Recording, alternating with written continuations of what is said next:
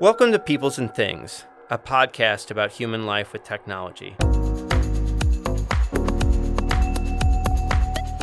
I'm your host, Lee Vinsel, an associate professor of science, technology, and society at Virginia Tech. You can reach me with comments and suggestions at leevinsel@gmail.com or on Twitter at STS_news. I would love to hear from you.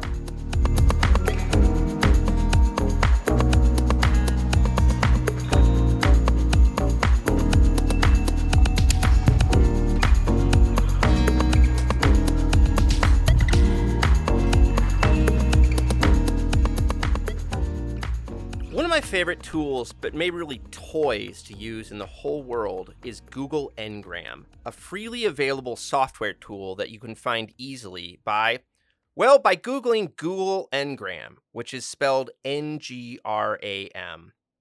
Google Ngram uses the sources found in Google Books to explore usage patterns of words and phrases over time.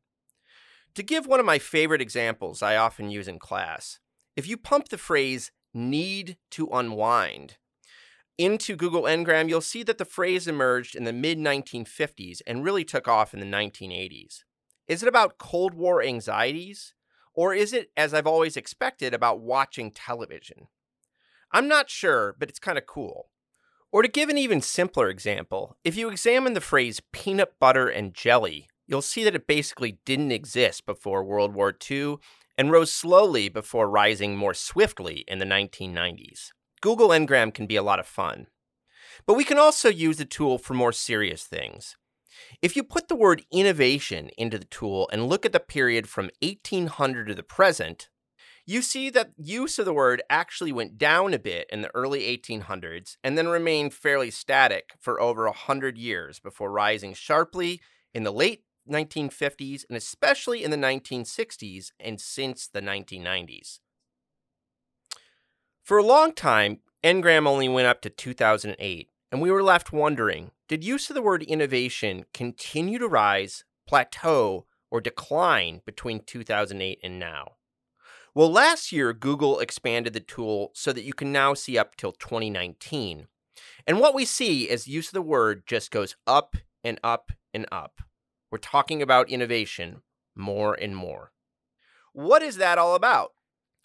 Well, as Andy Russell and I examined in our book, The Innovation Delusion, and the late Benoit Godin, my Virginia Tech colleague, Matt Wisnowski, and others have also looked at, innovation is a multifaceted ideology.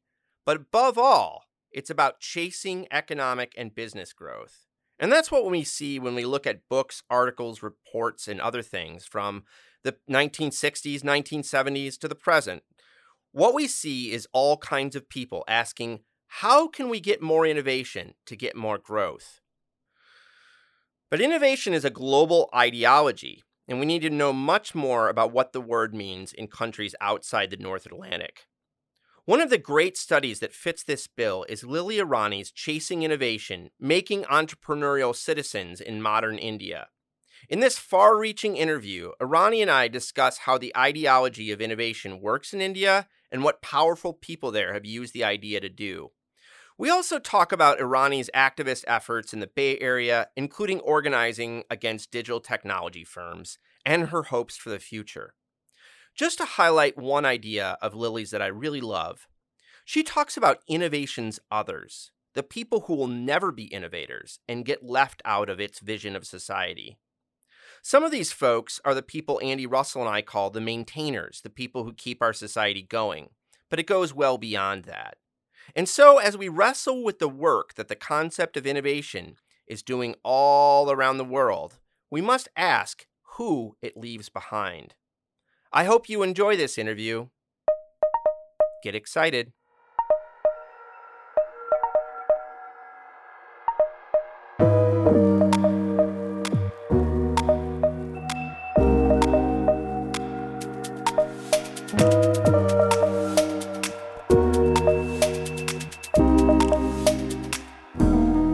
Lily, thanks so much for taking the time to talk to me today.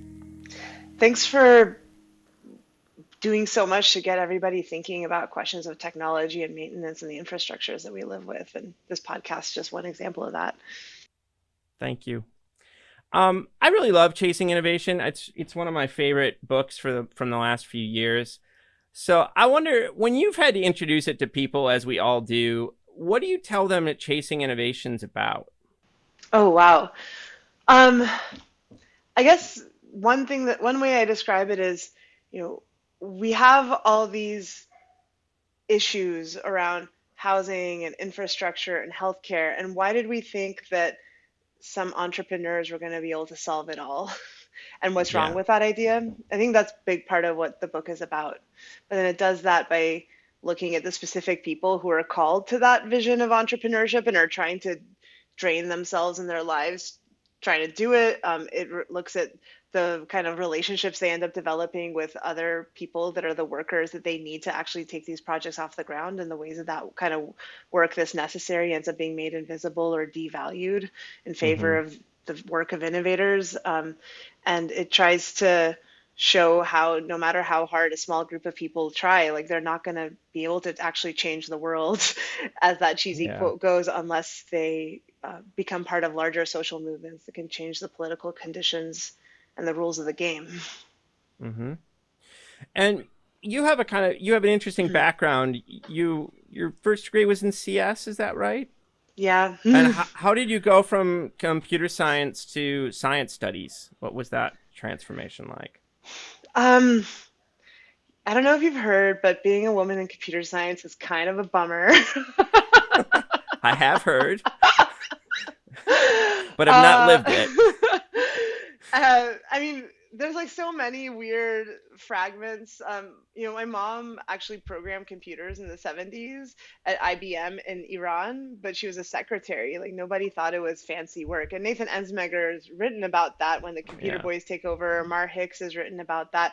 But I kind of grew up like living the contradiction of mom was a programmer and now nobody thought she was that cool, and now everyone is obsessed with me in the 90s and 2000s about whether I become a programmer, and I got to do it for feminism Mm, and the nation. So I think that was one issue, but then this question of, if technologies are just built by people who share really specific and privileged life experiences, like what does that do to the rest of the people who experience that tech infrastructure? Was another question that I had, and it's what uh-huh. first drew me to design as a way of Huh. trying to make the technology address the needs of more people. But then I think through the process of writing Chasing Innovation and doing that, studying actual designers in the world, and I mean, I'd actually worked as a designer before too. Like it took me like about a decade to realize why design is never going to be enough to make technology serve everybody democratically, that it's going to serve Yeah. enough people to kind of get the contract for the city or to get us to buy it and put it in our pockets. But Yeah. designers don't have political power. So science studies was a place where I could go on that journey and find other people who've been trying to think about related questions and learn what I need to learn. Yeah. My God, I want to have a whole conversation with you about the way people talk about design and politics today, and see like design itself as a road to like a better future. Yeah, I don't know. There's like so much to say there. But I'm down. um Say when. um so how did you specifically make the transition? I mean, how'd you get into science studies? How'd you find it? I guess I found it when I was doing an undergrad thesis trying to understand where women were falling out of the CS courses where I did my undergrad, and I was interviewing a bunch of women. And then I had a friend, Casey Alt, who was a history of science PhD student, and he said, "Hey, have you read Donna Haraway's The Cyborg Manifesto?" Whoa. And that was impossible. Like I tried reading it, I'm like, I do not understand this at all. Zero. But then there were these seminars that were happening, where there were like historians and archaeologists and Mm. sociologists, and they were having science studies conversations. And so I just went in there as a computer science person, and I would just like ask questions about the tech, like, hey, Mm. like this media theorist says this, but I don't really think that's quite how computers work, or Yeah. what about this thing? And they were open, and they were happy to explain stuff I didn't know and hear stuff that I knew that they didn't know, and it became kind of symbiotic. That's awesome. Now I'm picturing you as like trying to struggle with the Cyborg Manifesto and listening to like Bell and Sebastian and just being totally lost. Those things do kind of go together in the same like rough time period of like, yeah, 2003. So, uh, yeah, like I think I read the Cyborg Manifesto like 10 times over 10 years. And I think the best shot I had at understanding it was I worked with Kavita Phillips, the historian who was at UC Irvine. She's at UBC Hmm. now. But I remember she gave it to me and she's like, notice how it was published in Socialist Register. Like Yeah. this is not just about humans and technologies in new combinations. It's actually about like capitalism and work and global extraction and like how that makes us into the Mm. kinds of people that we are. But at the same time, it also opens up new possibilities. Yeah. No, that's really important context for that piece, I think. So how'd you originally start working on the dissertation that led to Chasing Innovation? How'd you pick your site and how'd you do it?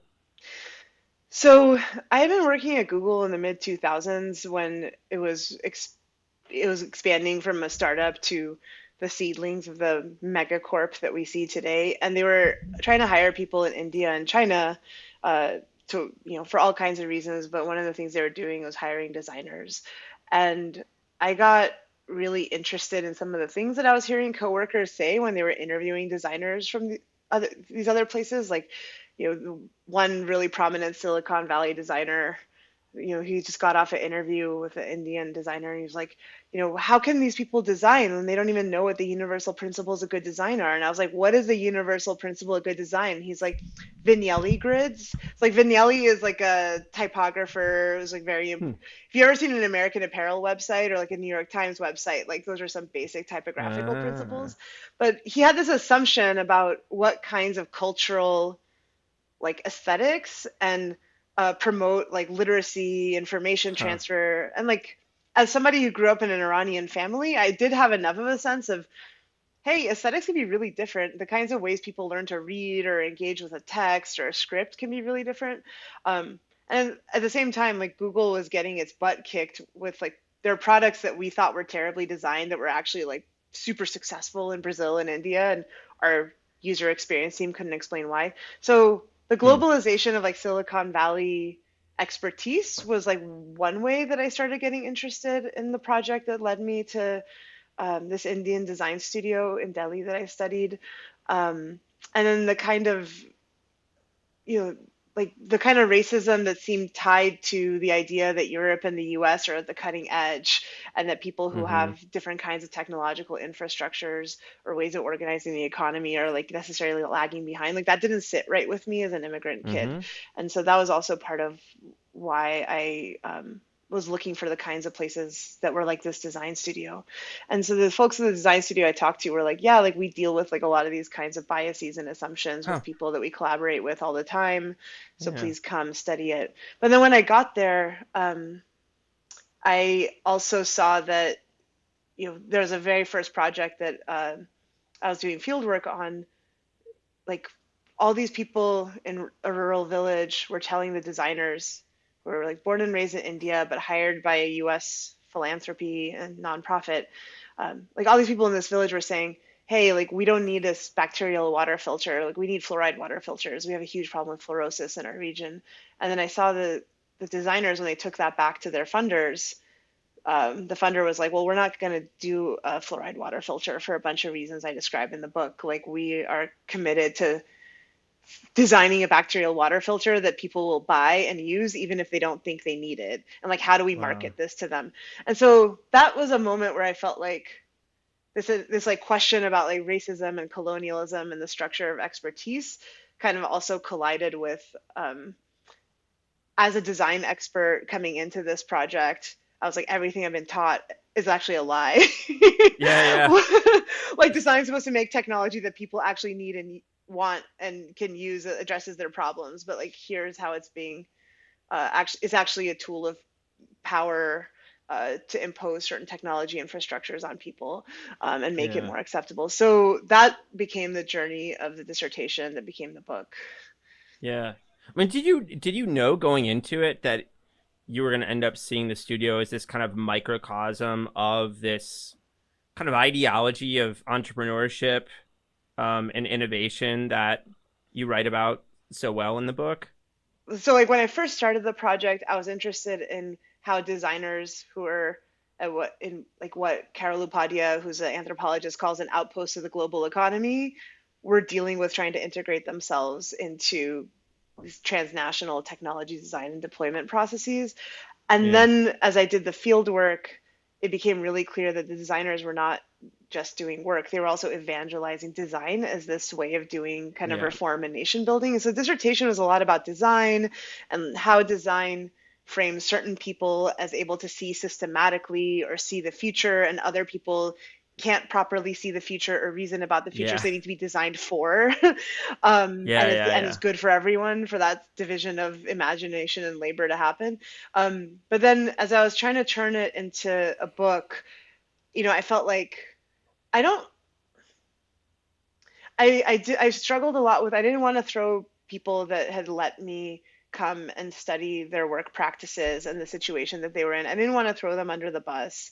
And in a way, I felt like design was actually just the nice person's version of this larger entrepreneurial and innovation ideology. Like we had people like Yeah. Peter Yeah. Thiel Yeah. or Steve Jobs who were, claiming that, they're going to create all this beauty in the world through mass kind of financing to gain monopoly and like factory conditions that are not particularly accountable to providing good work conditions for everyone Yeah. involved. So uh, the turn to focusing on entrepreneurship and innovation, it seemed like the thing that was more needed for the public conversation that we were having globally, and that the designers could become a really helpful example of, hey, even when you have the best of intentions and you're trying to channel it through designing and including people's voices, here's how even that version of it, you're going to hit contradictions.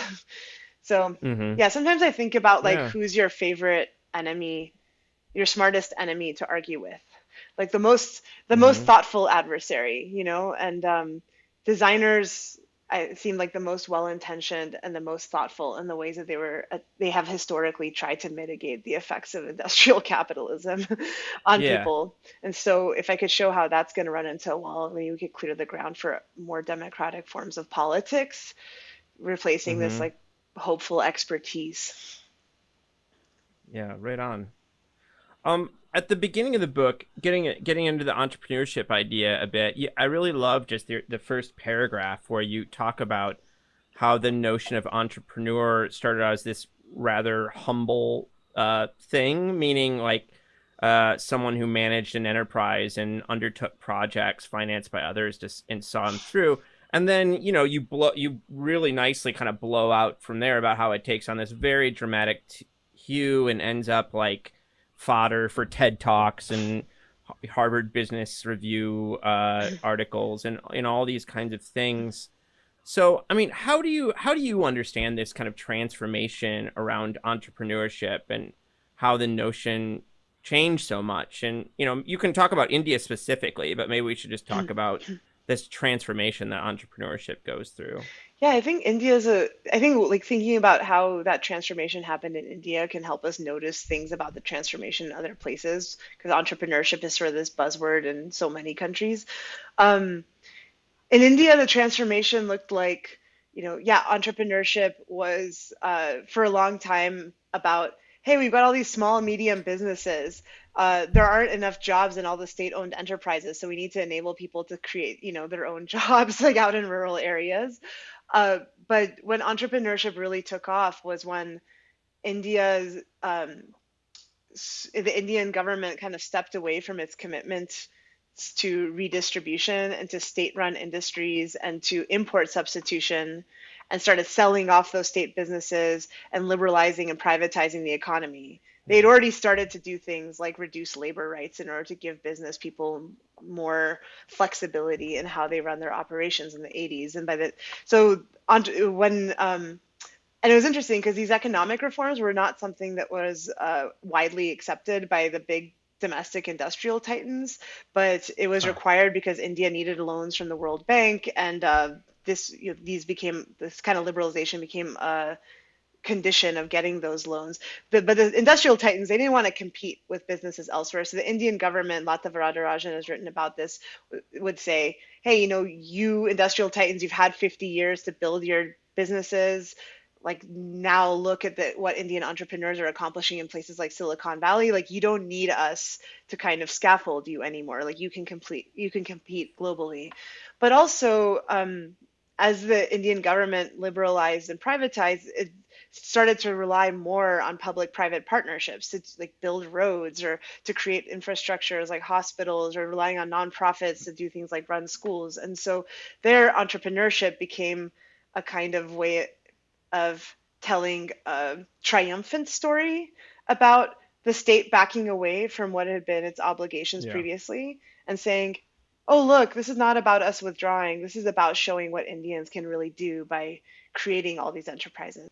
The thing that I found really concerning, that came out really clearly in studying India, was that entrepreneurs were being given the kind of work that might have been done by the state and gone through some kinds of like regulatory or oversight processes, however slow that is. Yeah. So entrepreneurship is not just about starting your own business and investing in yourself the way we tend to talk about it when we think about places like the US or Europe. It's actually it's actually charging some people to be in charge of other people, whether they're the workers, whether they're like the people who rely on the services, and allowing them to kind of design those collective infrastructures that undergird public life. And that transfer of power is something that I think is wrong, and we need to be moving in the other direction. And I think like now when we look at like how much big tech defines in a lot of parts of the world, like the ways we communicate, how data sharing works, how our attention gets monetized, I think that need to bring democratic control over these infrastructures that were once an entrepreneur's dream becomes even more obvious. Yeah. That's really nice.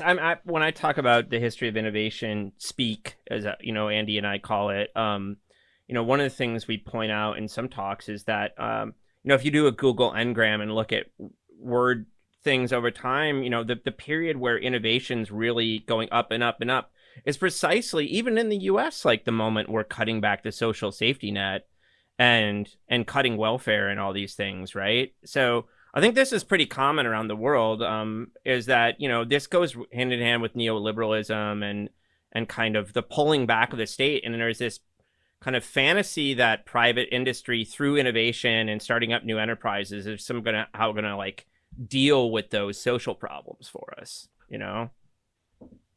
Absolutely. It becomes a kind of morality. Yeah.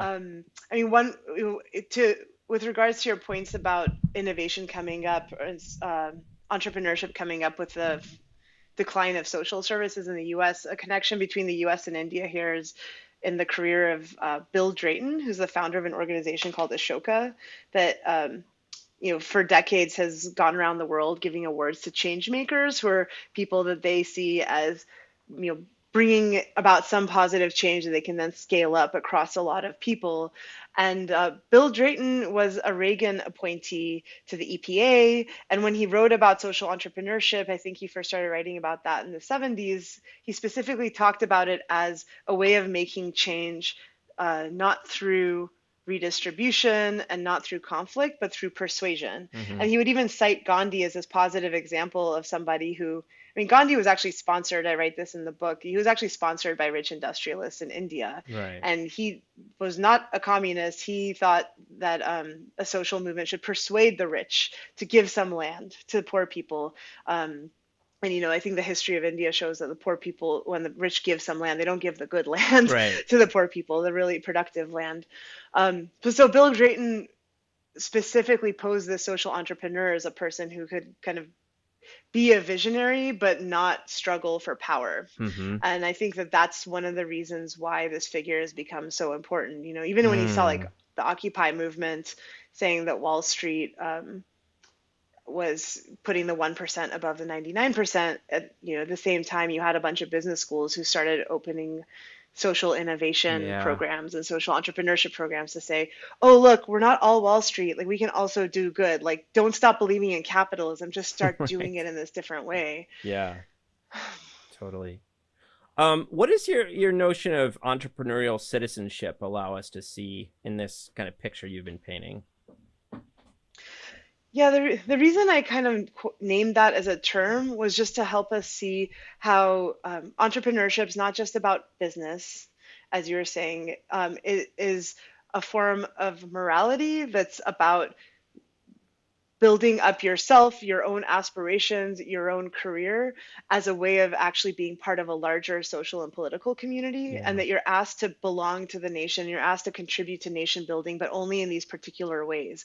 So in my book, like one of the things that became really clear was that the rhetoric of becoming an innovator as an entrepreneur was associated with with India signing on to the World Trade Organization TRIPS intellectual property agreements, Mm, where reverse engineering a life-saving drug so you can produce it cheaply became something that was became a patent violation, and so inventing new stuff all the time yeah. that investors can invest in that can make money became the morally superior way to build up the nation's economy. Mm, Um, it also it also becomes moral in the sense that, and the entrepreneur can claim that, we hear it all the time, like, oh, well, I create jobs, what do you do? right. Do the jobs, I guess. Yeah. But Yeah. like, Yeah. everyone who's not an entrepreneur is framed like, oh, Mm, you're such a slacker because all you're doing is working for these enterprises. um, right. and so my hope was that by naming it, it would make it easier for people to see how this is a process that's maybe happening in other places as well. Yeah. I believe in this kind of middle range theory idea from sociology, where I'm not trying to make something that's generalizable everywhere, but I'm Yeah. rather trying to make a concept that helps us notice something that's happening faster and more accurately than we could before, because that concept exists. But it might, there might be variations to it, how it plays out in different places. I think you do a great job of that. What I really like how you put your story in the history of economic development. I mean, it's some in some ways this this has come out already in the way you talked about the way government was pulling back, but you do put it in the story of the role of the state in developing places, especially like poorer countries like India, where there's this whole like long, very Western dominated notion of development, right, and what that's supposed to look like. And innovation becomes a complement or even like a substitute for it, right? Entrepreneurship does. Are there other places you see that kind of playing out that you haven't talked about so far, where entrepreneurship is the new development, I guess? Mm, entre- you know, to be honest, like what something I see is a kind of reversal of it. Like if I think about San Diego and with a lot of the movements around like Black Lives Matter, Mm, and police brutality, I think when people have conversations about racial inequity and intergenerational um, wealth transfer that benefits whites, and systems like redlining or economic exclusion that have reduced economic stability in Black communities. Like I think that in a way it's kind of it's keeping the focus on the kinds of violences that mm. create the inequality. I Do you see innovation as being, like, I think in San Diego, like there's one community that I think is the, like, our former mayor and his economic development people that really did pitch innovation and building up entrepreneurship as Yeah. a mode of economic development in the cities. And they installed a whole surveillance system to produce data so entrepreneurs could build apps on it.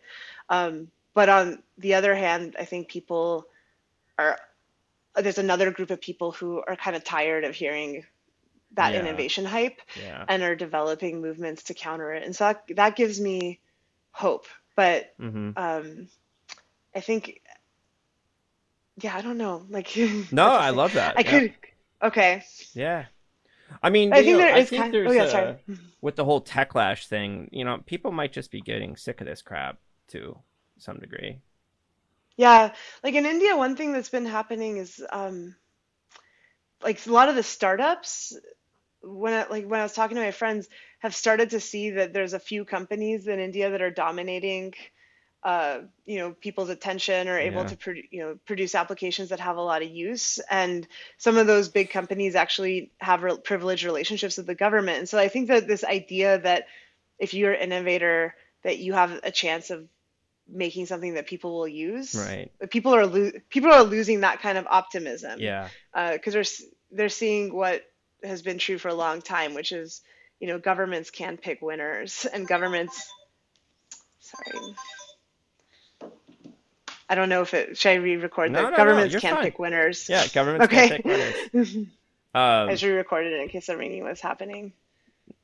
um, But I think one of the things that happens is that people don't know like what to do instead. yeah, exactly. You know, based on my own biography working in big tech and then thinking design was going to be a better way to do it if you could just make it more equitable, and then losing then realizing that like the political system's really going to structure you know what kinds of designs are viable, or the economic players are going to structure what kinds of designs are viable. I started to feel like um, my immersion in design and tech was a kind of a political de-skilling, Uh-huh. where all I knew how to what I knew how to do was like show up at protests people told me to show up at, or maybe write letters to my congress people, but I didn't know anything about how to, Yeah. or maybe I could sign a union card, but I didn't know how to organize, in my own neighborhoods or in my own workplaces, and to identify problems that we were going to work on collectively, and to try to make new things viable rather than what designers do over and over, which is to design within the framework of what has already been designated as viable and Yeah. not question it. Um, so I think that that's why I take a lot of hope in things like tech work or social movements. Because I Yeah. think there's like a lot of, and other social movements, I think there's a lot of people learning how to organize anew. And that's going to be a precondition for actually going beyond saying innovation is not going to get us where we want to go, Mm-hmm. but how do we imagine and then seize the power to do something different? Yeah, I mean, I'm glad you went there because I was going to ask you about this stuff. So, like when you think about the story you tell in Chasing Innovation and what you see around you in California, I mean, what alternatives do give you hope? Because I think these cliches of innovation and entrepreneurship have so grabbed our mind, and there's people like Elon Musk, for instance, or like so celebrated in our culture as like how we're going to solve climate change and stuff. So I don't know what gives you hope in terms of alternatives. Um, I think people, so in San Diego, when COVID hit, a group of really experienced community organizers helped get a mutual aid started that's still running a year and a half later, that distributes food to people, kind of no questions asked about whether they're, looking for a job or on drugs, or Yeah. and so something like this, the fact that like a bunch of people can achieve and sustain that kind of social infrastructure, and then also, you know, it is innovative in that they're trying to create something that hasn't um, existed in our community at Hmm. that scale for a long time. Um, like that gives me hope, both because of it serves as an existence proof that another world is possible, and it also helps a bunch of people who are involved develop new skills in working towards that world. That's something. Eric Olin Wright is somebody that I've Hmm. been reading lately.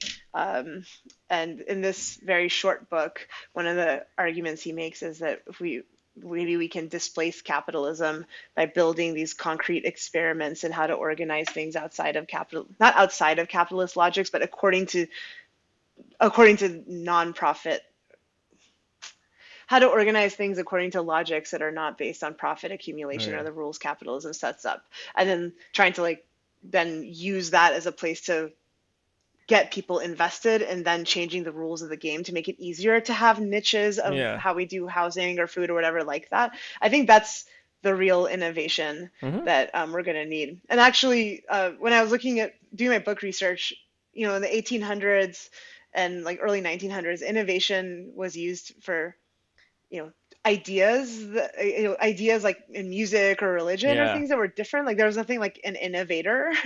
And so maybe we can go back to an older version of innovation Hmm.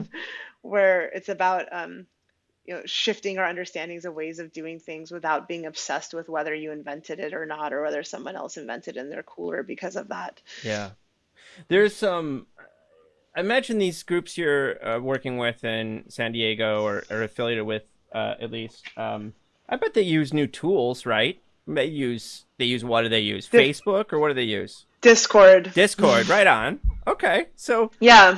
right, actual Discord, technological some change. Instagram. Yeah, Yeah. Yeah. There's a, but I think like one of the questions it raises is, like activists have been, activists working on issues like what's happening in Palestine right now have yeah, talked about how Zoom can deplatform talks that they're trying to organize, or Facebook had policies that would kind of particularly filter stuff by Black activists or Palestinian activists, but then leave stuff by white kind of supremacist activists yeah, up. So I think even though these movements are using tools, I think that the use of the tools raises the question of why don't we have, like, what would it take to have the resources to actually maintain and sustain tools that are not subject to monetization or subject to the government putting pressure to like take certain kinds of content down in different places. Like right now, I don't think we have a system like that in place, and yeah. that's one niche that I would love to see people who think about technology figure out together. Yeah.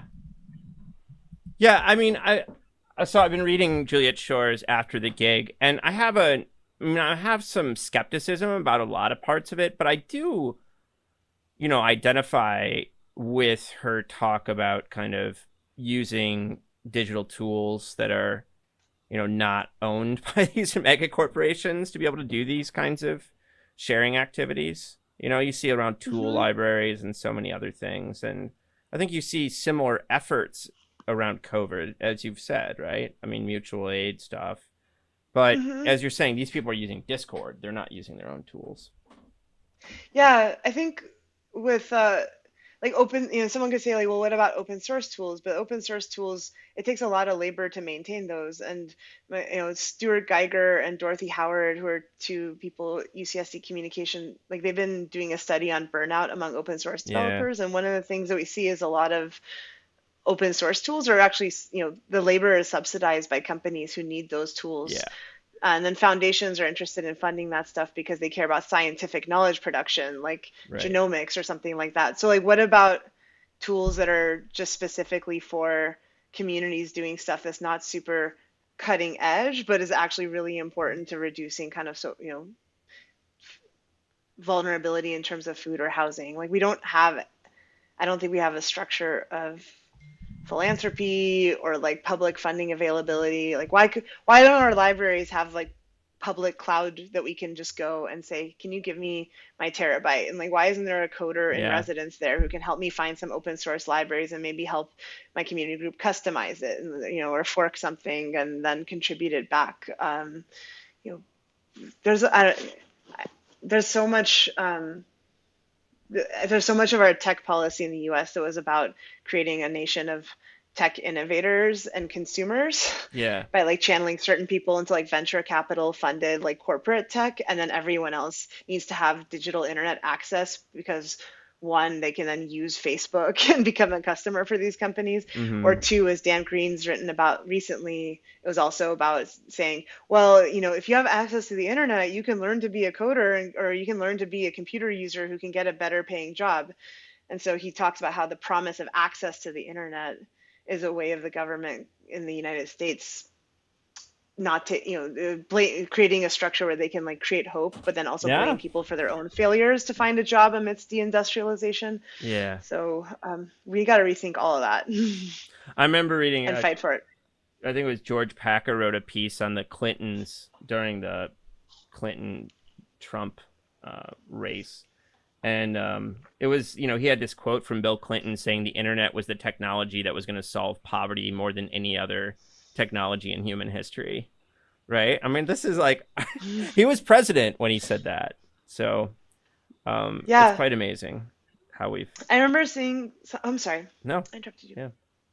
I remember seeing something about how Bill Clinton went when he was running for president, he went to Silicon Valley and he went to some kind of like industry consortium group and basically said like, what do you need to do what you're doing? Like you are all the future. And like one of those things was like making, they didn't want labor laws that would make it easy to unionize Mm-hmm. like in their manufacturing facilities and software shops.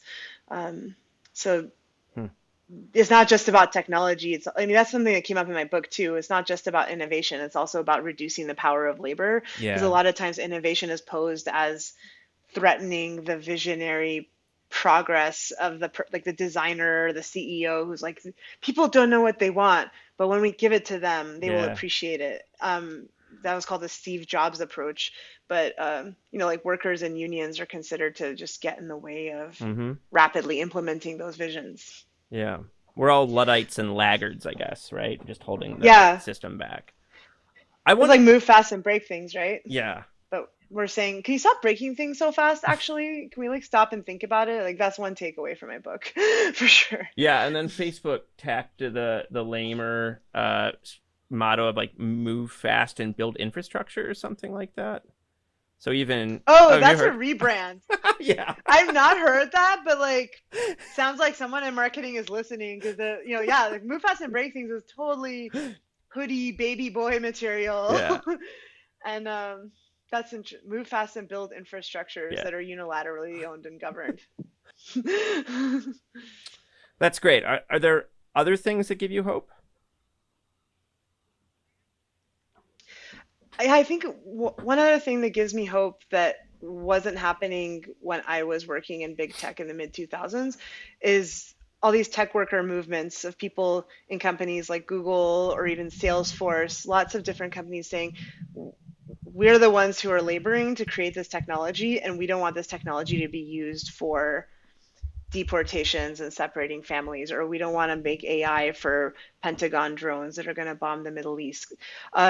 It's a really hard road to organize, but I think it really, like, it's through their movements that I really realized like just how important it is to have public oversight of these technologies, to have regulations that make it easier for people to actually to organize, to have whistleblower protections, or even to have regulations that make certain uses of the technology, to ban them because they mostly can Yeah. lead to human rights violations. So, at the same time as we're trying to create little pockets of the other kinds of infrastructure practices like mutual aid or digital tech for communities that we need, we also have to recognize that the government and big tech are working together, and we are not going to be able to change the rules of the game Yeah. unless we're organized strong enough to actually propose and demand alternative like regulatory frameworks or ways of resourcing this stuff. So Yeah. I think both sides That's a are great point. necessary. I mean, I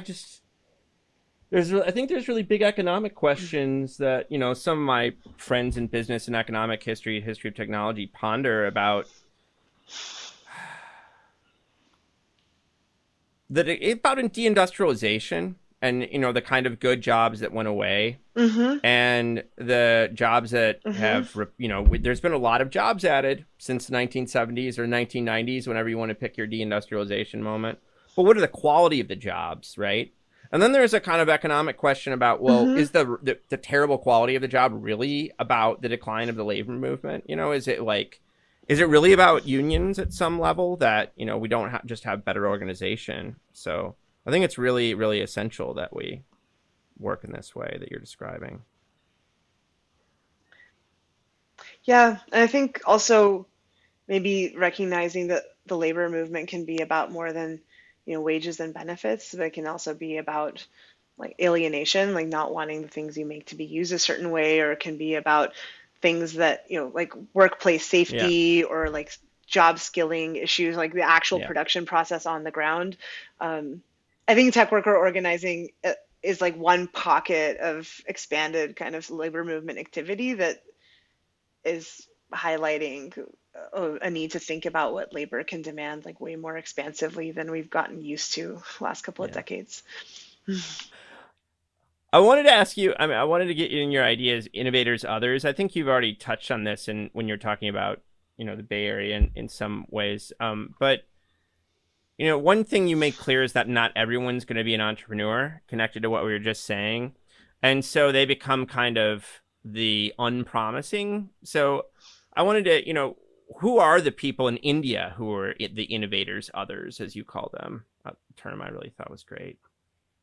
Um, in India, the others of innovators, the people who are necessary and devalued at the same time for this project innovation, I mean, it could be the consumers, on like just an everyday way this shows up in design culture is designers who are like, man, I'm using Facebook too much. I gotta detox. I'm becoming too much of a consumer, not creative enough. And like, yet the whole like economy that's being built kind of like depends and relies on them having that Yeah. experience and then self-blaming rather than trying to change the infrastructure. Um, Others include, people who are factory workers or the software engineers who are building software to spec and are not kind of creating new products. The people who are maintaining software for global companies as part of these big companies like Wipro. Those Hmm. people don't really, they're necessary to the software continuing to run, but they're not, they're Hmm. sort of considered like in potential, and if only they could invent their own Twitter and Google in India and like rise up Yeah. to the next level. um, and then finally, I think people who were, people who are like the various kinds of social movements who are, you know farmers who are struggling against land acquisition that's needed to build like some glittering highway to connect two cities and push their industrialization forward. They're considered kind of these impediments to innovation because Hmm. they're slowing down these really urgent processes of change, of visionary change. So Yeah. yeah, and then also the people who take care of people, the people who keep people alive. So one of the Caregivers. chapters, yeah, read the work of Prashant Rajan, who had done these case studies of rural innovators who had been given these awards by the Indian government for doing things like inventing clay refrigerators or really affordable tractors. And I kind of like read between the lines of his case study, and in most of those people who got the awards were men. And in all cases, they had some kind of family member who had a steady job as a teacher, so they could afford to take this time out to like Yeah. work on their passion project, or they owned land and they have farm workers who are like picking the food, and like they would get a little bit of wages, but then the landowner would have something to eat while they were like building the cool tractor. So yeah, the caregivers, the people who keep the food coming, um, in the farms and Mm. in the design studio likewise, are like both necessary and devalued. When Andy Russell and I were writing The Innovation Delusion, Mm-hmm. I would revisited Richard Florida's Creative Class book, which was all about like rebuilding cities to make them, attractive to hipsters basically, and economic Yeah. growth was supposed to come out of that. And it was amazing when he's defining the creative class, they were defined as like against this other class. I can't even remember what he calls them, but it's just like the service workers and all the people who kind of the maintainers, basically all the people who do the grunt work that keeps a Mm-hmm. city going. Mm-hmm. And his line is something I can't remember exactly, but it's paraphrased. It's just say like, and their future is not very promising, frankly. It was just like Yeah. rebuild your city for these like creative class people, and here's all the innovators, others, and they're just going to be Yeah. kind of like they better hope the innovators work out so they have jobs, I guess. Yeah. Like I remember he also would call, certain kinds of like hairstylists or chefs, they would count as creative class. And it marked a moment when, because there was this big move to kind of intellectual property enshrining, kind of like this move to like this kind of World Trade Organization TRIPS agreement basically said that new products are, you can patent. And sorry, I need to start this over. It's gonna end with like, why is like one person making ramen cool but not other people? I swear to God. Um, so like Richard, so there's this moment where in creative class where he counts patents per capita, right, as one of his Uh-huh. measures of like how well a city's doing. And you Yeah. can get patents for designing things. Like I, at Google, like I got a patent for designing a heat map calendar. Like, look, it's darker green on days that you search a lot, or so you could patent designs, you can patent mechanisms, you can patent like software or like hardware mechanisms, and so people who could kind of feel the pulse of culture and do something that's a creative new design, a new aesthetic, some technology that fits into culture a different way, like that stuff would be patentable. But then actually just making that thing that people need happen is Yeah. completely devalued. And so, like in the design studio, like one thing I kind of just puzzled over was why is it when the cooks make ramen for lunch at the studio, it's totally not valued as creative, but when a designer wants to make ramen and like dress it up with some nice scallions and post a picture on Instagram, like it is considered creative because it's like Yeah. part of this whole like promise of being able to make new copyrightable or new patentable stuff. And Yeah. only but you can't eat patents. you Yeah. but I think it's something that Yeah. made it really confusing to write about this topic because there are so many attempts to say, let's fix the problems of innovation by making it include more kinds of creativity.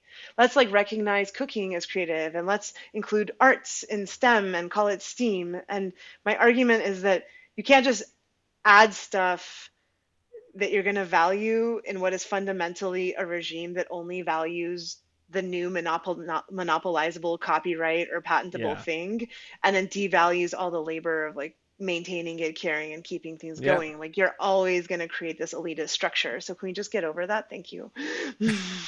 Yeah, I mean, it's even worse than that in a sense because even if you wanted to, believe in the 50s and 60s version of having these enormous, very successful corporations that are going to produce growth and jobs and profits, like the last 50 years of innovation speak have shown us that we can't do that. Our innovation policy just keeps falling on its face over and over and over again.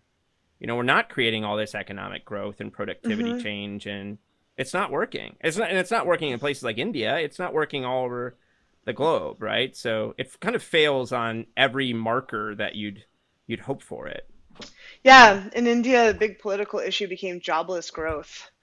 Yeah. I remember reading a World Bank report from 2007 that was about innovation, and the intro said something like, "The most productive sectors of the Indian economy are real estate and finance." And I was Yeah. like, Exactly. "What?" Because I guess productivity is like you put in this much input and you get this Yeah. much output as measured by financial value, but that's not stuff that creates jobs or stable infrastructure or housing for anyone.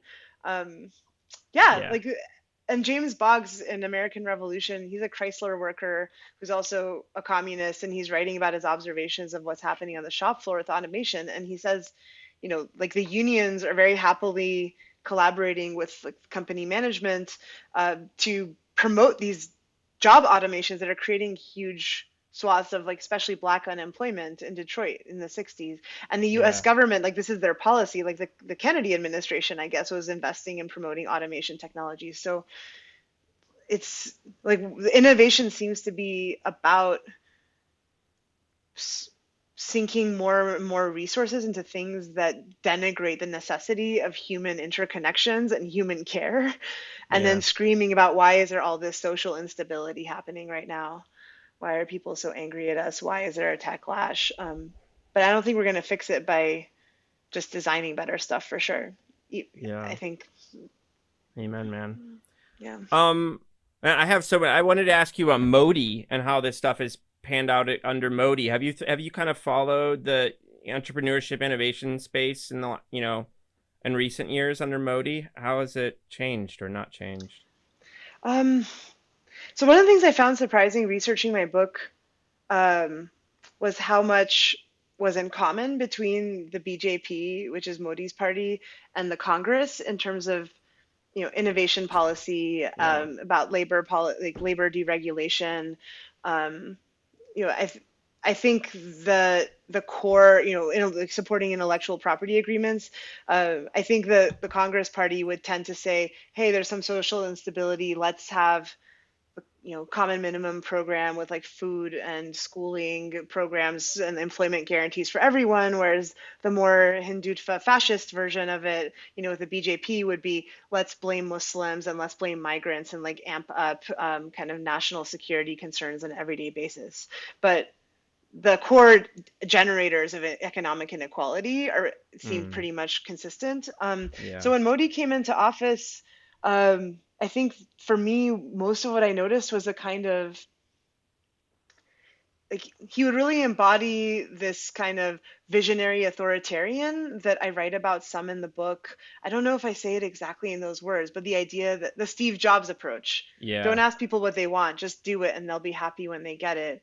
When people woke up one morning and all of a sudden their 500,000 rupee notes no longer worked for that demonetization thing, the beneficiary of that were the fintech companies who all of a sudden got a bunch of anyone who had a smartphone trying to sign up to be able to use their money from their bank account through the phone. Modi had this Digital India program that was part of what he was elected on, and so I saw that as a really violent tearing apart of people's everyday economic practices and then forcing people into the violence of not having cash available they've been saving for Mm, medical care so they can go wait in the bank line, um, in the name of finding black money, but really I think to just give Digital India this huge boost. mm-hmm. So I think that's a I think that's been unfortunately like a playing out of some of the dynamics that I identified in the book before Modi's Yeah. election. But I hope that some of the people in that startup class are also seeing that, the state can make allies and create Mm. monopolies out of certain tech companies, and there's not really opportunity for them in that mode. Um, but I don't know. It's really hard to, I don't want, it's hard to say which way India's going. You have Yeah.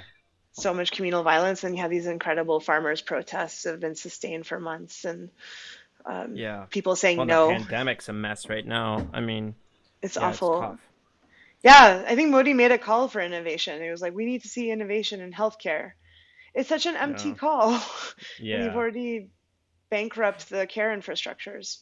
It's fascinating though what you're pointing to about the ideology of innovation, about how it's kind of like bipartisan in Hmm. India. I mean, same's true in the States, same's true in Hmm. Europe.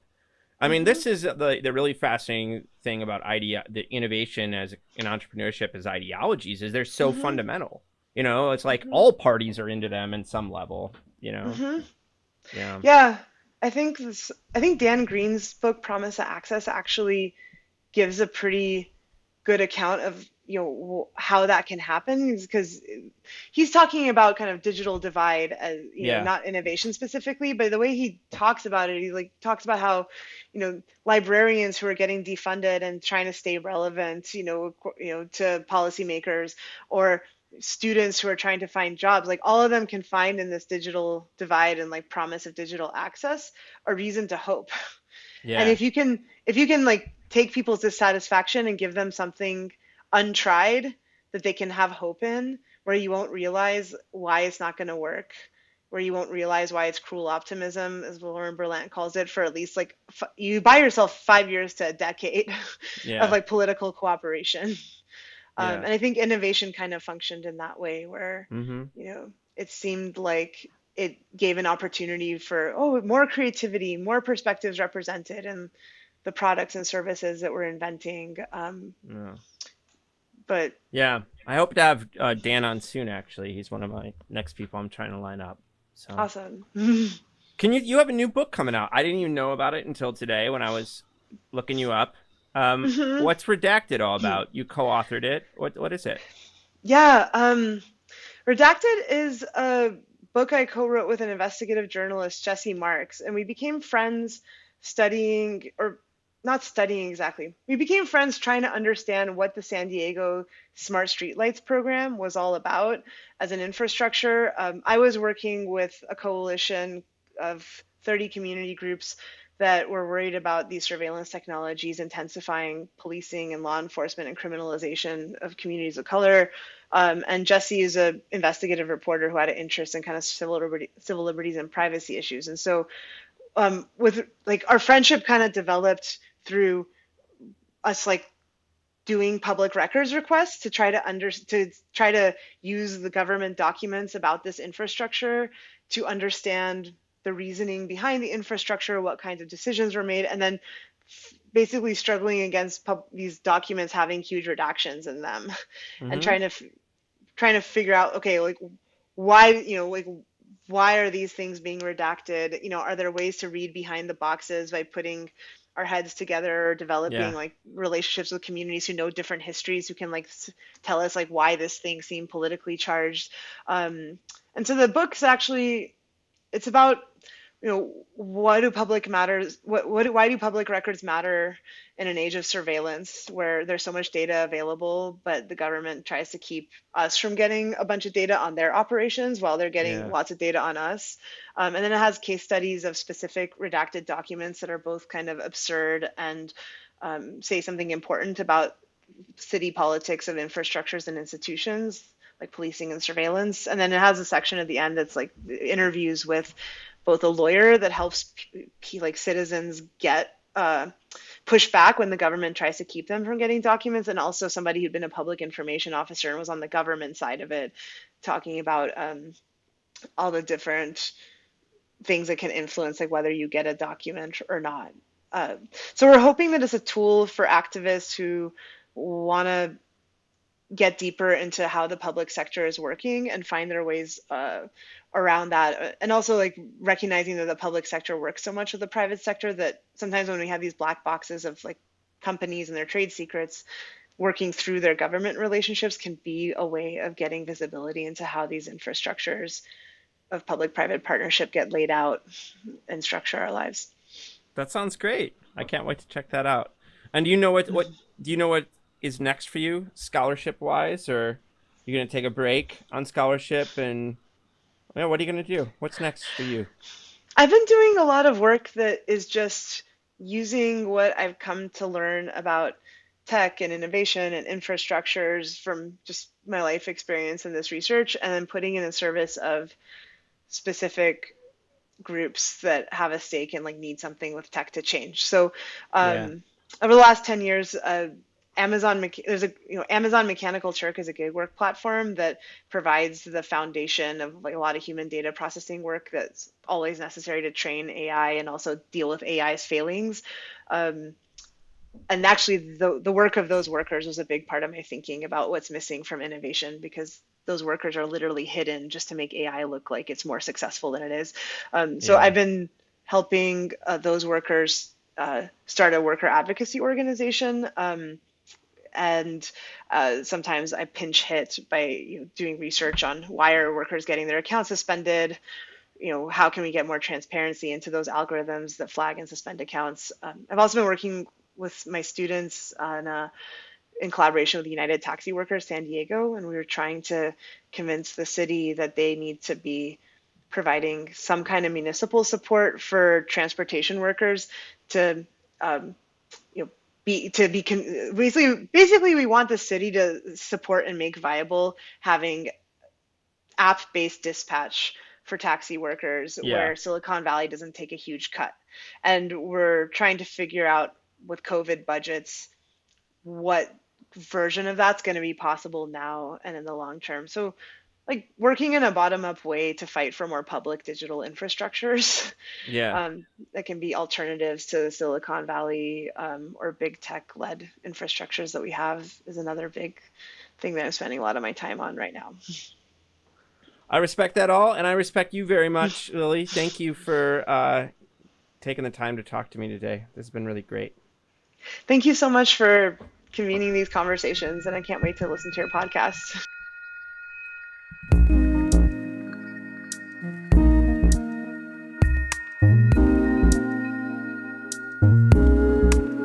I hope you enjoyed this episode of our podcast. Peoples and things, like most things in this world, depends on the work of many people. I want to thank my brother Jake Vinsel for writing the music for the show. I want to thank my buddy Juliana Castro for designing the logos for the podcast. You can check out her work at julianacastro.co. Peoples and Things is a production of Virginia Tech Publishing and the University Libraries at Virginia Tech.